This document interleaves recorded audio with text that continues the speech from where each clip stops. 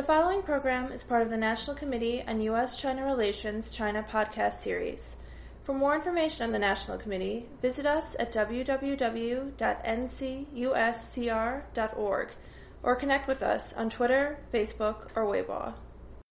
This is Steve Werlins, President of the National Committee on U.S. China Relations, and today I'm joined by Tom Christensen. Tom, in addition to being a professor at Princeton for many years now, was Deputy Assistant Secretary of State from 2006 to 2008, with focus on China, Taiwan, Hong Kong, and Mongolia, if I'm correct. He has recently completed a book called The China Challenge, Shaping the Choices of a Rising Power. Tom, why this book and why now? I think there's a lot of misunderstanding about the challenges that China's rise poses for the United States and its allies in East Asia and its security partners in East Asia, so I thought it was a good time to try to correct the record.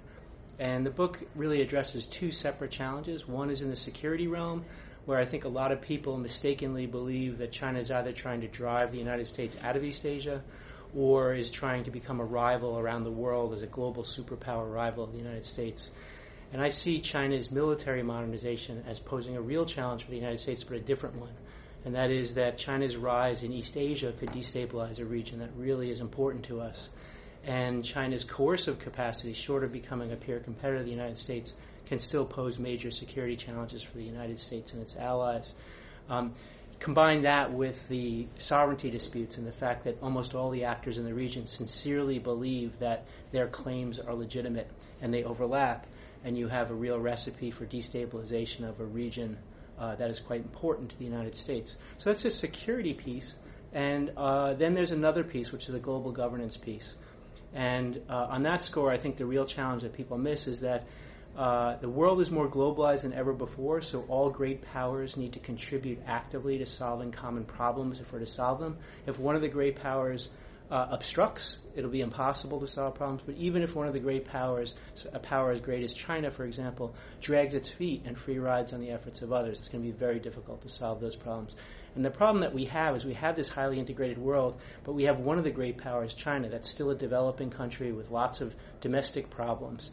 And we've never asked a developing country in history to contribute as much to solving problems far away from its shores as we're already asking of China.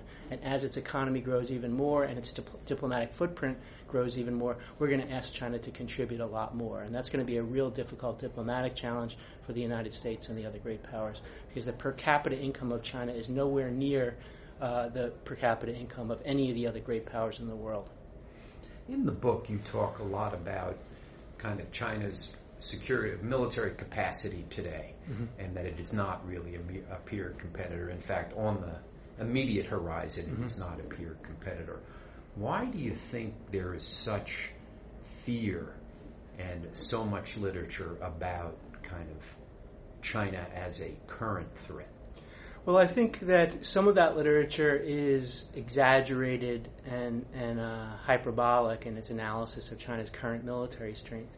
And other sections of that literature are actually quite reasonable. And the reason that people that I consider reasonable are concerned about China's military modernization and its rise is that in military affairs, you don't need to be a peer competitor to pose a challenge to a greater power. And the combination of geography and the fact that the U.S. has allies so close to China and China is so far from the United States gives China's growing coercive capacity against forward deployed U.S. forces more punch than it otherwise would have. And the United States needs East Asia, not only because East Asia as a region is important to the United States, but because the alliances and the bases in East Asia are a part of a global network of power projection. You can't just chop off that piece of it.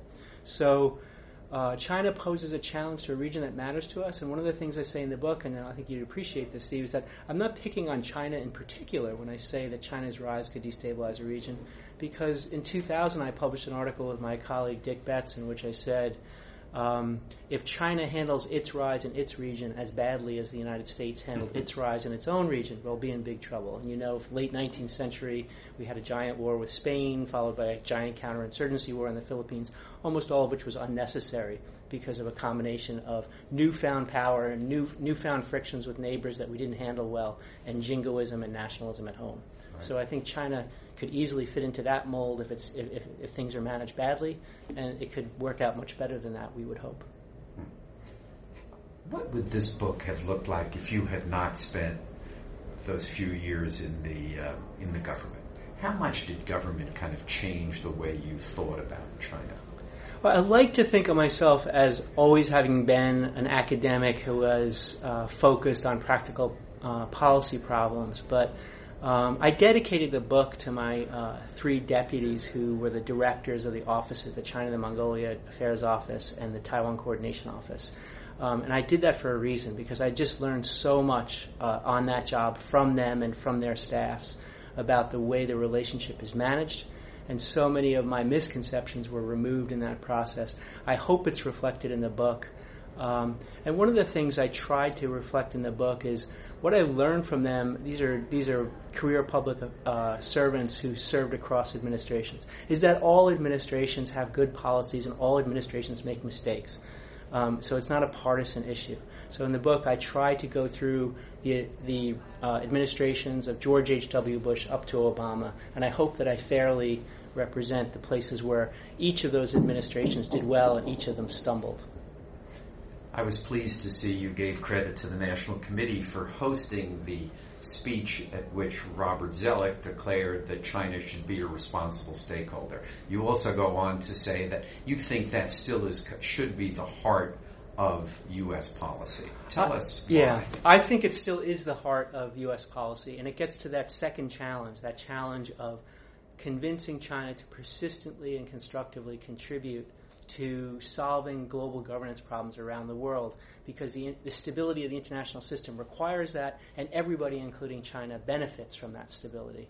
And the big challenge is getting a country that has huge domestic problems and is relatively poor on a per capita basis to contribute to those efforts around the world.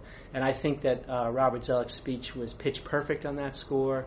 At the time, I thought it was a great speech. I remember it was pretty controversial that night at the National Committee. You were at the dinner. I was at the dinner, and I think I was the only person at the table who loved the speech.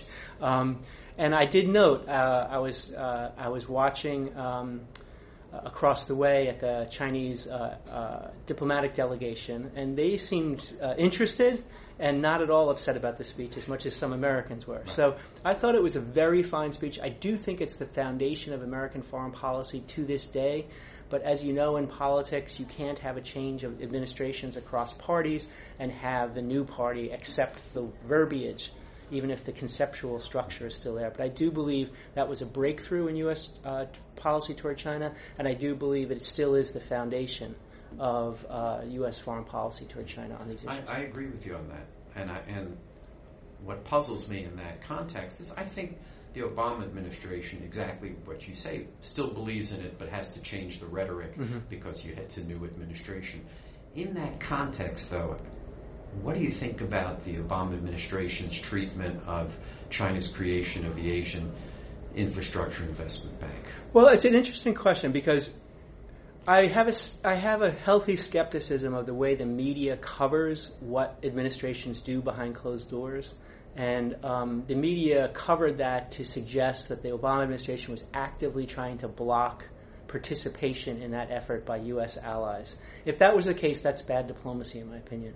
I think the Asia Infrastructure Investment Bank is the kind of initiative that we should be encouraging China to adopt. We should try to shape it and make it as constructive as possible, but it's the kind of use of Chinese wherewithal that we should be encouraging. So I don't know what happened behind those closed doors, so I don't necessarily believe the media reports. The place I can be critical, though, is in the public diplomacy realm. I don't think the administration did nearly enough to correct those public perceptions early. So if they weren't saying that to Australia and South Korea and the UK, then they should have corrected that publicly and said, no, we're not against anyone joining it. And it took a very long time for them to come around to the position they're currently in, which is that it's basically a constructive project. And I think that's the right position. You spend a lot of time in the book talking about the successful U.S. diplomacy with respect to Taiwan and maintaining the status quo during the Chen Shui-bian era. 72 hours ago now, we had this incredible vision, or this incredible view of Ma Ying-jeou and Xi Jinping shaking hands. How do you think about the U.S. response to that, and how we should think about that going forward? Well, here I have to divide myself between being a former official and thinking about it as a problem for U.S. diplomacy, official diplomacy, and then my role as a scholar analyzing the potential outcomes that will come out of that, what they call a summit, right? From the U.S. government perspective, I think they handled it exactly right, which is to say we encourage cross-strait contacts and peace and stability across the Taiwan Strait, and I think that's absolutely right. They had no choice but to adopt that position. That's what I would have written in any memo that I passed along to my superiors while I was in the government.